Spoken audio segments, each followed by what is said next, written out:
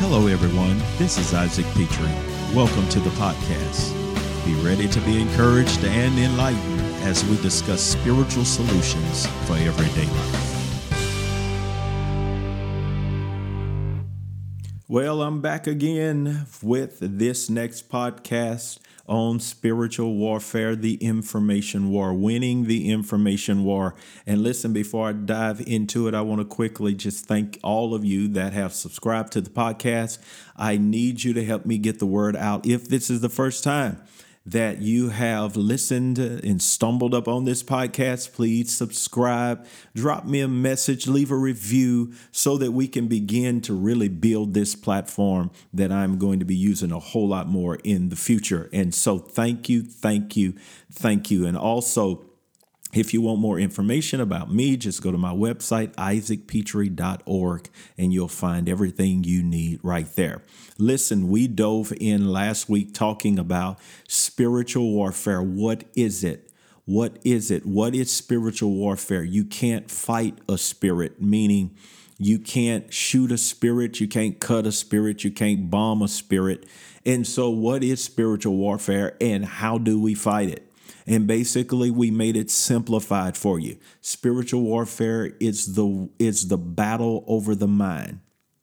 It is the battle over thoughts, ideas, principles, all of those things that come into your mind to get you to think, act, feel, and choose the way of the enemy over the thinking, acting, choosing, and feeling and over the way of the Lord. And so it's a battle of thoughts, ideas, and suggestions. It's an information battle.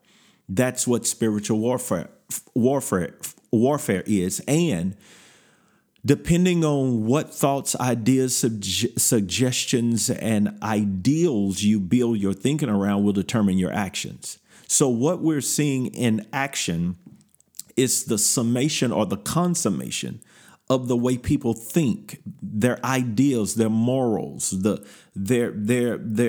things that they have received into their minds that has caused them to act. And so the battle can't be fought in the acting realm only. That's why it says we battle not against flesh and blood. The battle has to be fought in the realm of the mind, in the realm of the soul. You've got to change the thinking to change the behavior. And when I look at this nation and I look at the world, I see the enemy really starting to win the battle over the minds of men. I look at our nation. I look at all of these things that have happened, the erosion of morality, the erosion of integrity, the erosion of truth, the erosion of love, righteousness, justice, all of these things, faith, the erosion in the church of principles. And that tells me Satan is winning the battle in the mind, that his ideologies are winning. And so there must be a church here to push back against the enemy. And there is no way to defeat the enemy quiet, because that is how he is winning. He is talking. He is giving his ideas, suggestions. He is manipulating the thinking of people, and they are receiving it. The deception, the lies, they are receiving it as truth. And if a church is silent and do not push back, they are not engaging in spiritual warfare. So you can't war silently. You have got to be able to stand against the arguments of the devil. So 2 Corinthians chapter number 10, verse number 3 says, though we walk in the flesh, we do not war according to the flesh, for the weapons of our warfare are not carnal. They're not physical. They are mighty through God to the pulling down of strongholds, casting down arguments and every high thing that exalts itself against the knowledge of God, and taking every thought into captivity to the obedience of Christ. There is spiritual warfare summed up. It is a battle over the thoughts of the mind. which ones you will receive as truth to you. This is why we have all of this dangerous stuff popping up over this last decade talking about your truth. There is no such thing as your truth. There is the truth and there is a lie. The truth is defined very clearly. It is the word of God. It is the knowledge of God. Humans don't have the capacity to come up with truth. If we did, you could have saved yourself, redeemed yourself. No, thy word is truth. Jesus is the truth. The Bible is the truth. God is the truth. And until you can create a world, spin it on its axis and hang moons and stars in space and hang the sun in the sky and create an earth, then I'm going to stick with the one who did. And so the battle now is all of these voices that have arisen that because of popularity or because of, financial achievement, because of political clout, these people have become the voices that are discipling a nation. And you've got it in the realm of education. You got it in the realm of politics. You got it in the realm of science. You got it in the realm of entertainment. You have all of these voices. And then you got a church over here saying, well, we don't want to necessarily talk about all of that. We don't really deal with all of that. Well, if you're not going to deal with all of that, then you are not engaging in the war, because the warfare is in the earth. And the last time I checked, the church has been given the authority over the earth to deal with these things. It is our assignment to make sure that the gates of hell do not prevail in the earth. And in order to do that, you're going to have to clear your throat, come out of your timidity, and speak the knowledge of God to situations and circumstances and even to people, so that people can have a competing thought that they have to wrestle with before they make a decision about what they're going to believe. So if we just let the enemy disciple our children, disciple the nations, if we just let the news disciple people, if we just let educators disciple people, and there is no other competing thought that is given to them from the word of God, then how can they decide what to cast down? How do they decide what to take, what to judge? How do they even decide what to believe?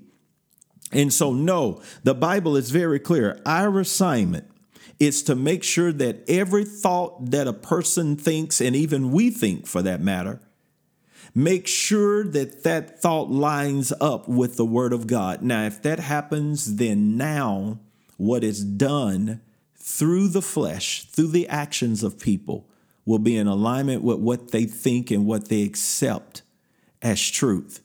And then we will start to see change in the earth. So I want to talk about these things. And then in the next broadcast, I'm going to go deeper into them, because we've got a lot of competing arguments, a lot of reasonings now.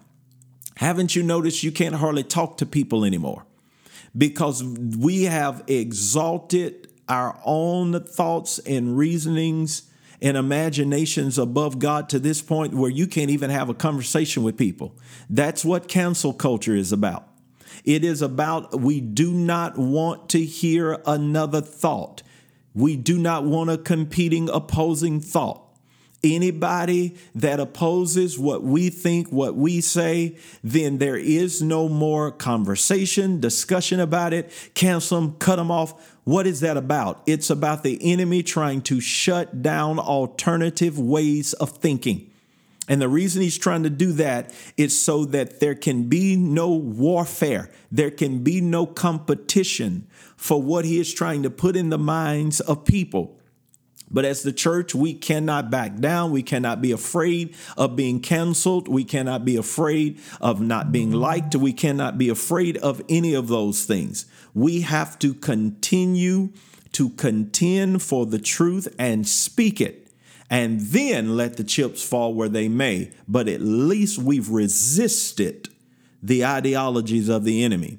And so I want to talk to you just about a couple that I'm going to run down through in this next broadcast. I'm going to talk about the issue with even COVID-19, because the issue is not with COVID-19. The issue is with the agenda behind it. The issue is not just the LGBTQ movement. It's the agenda behind it. The issue is not just race, critical race theory, and social justice. It is the agendas behind it.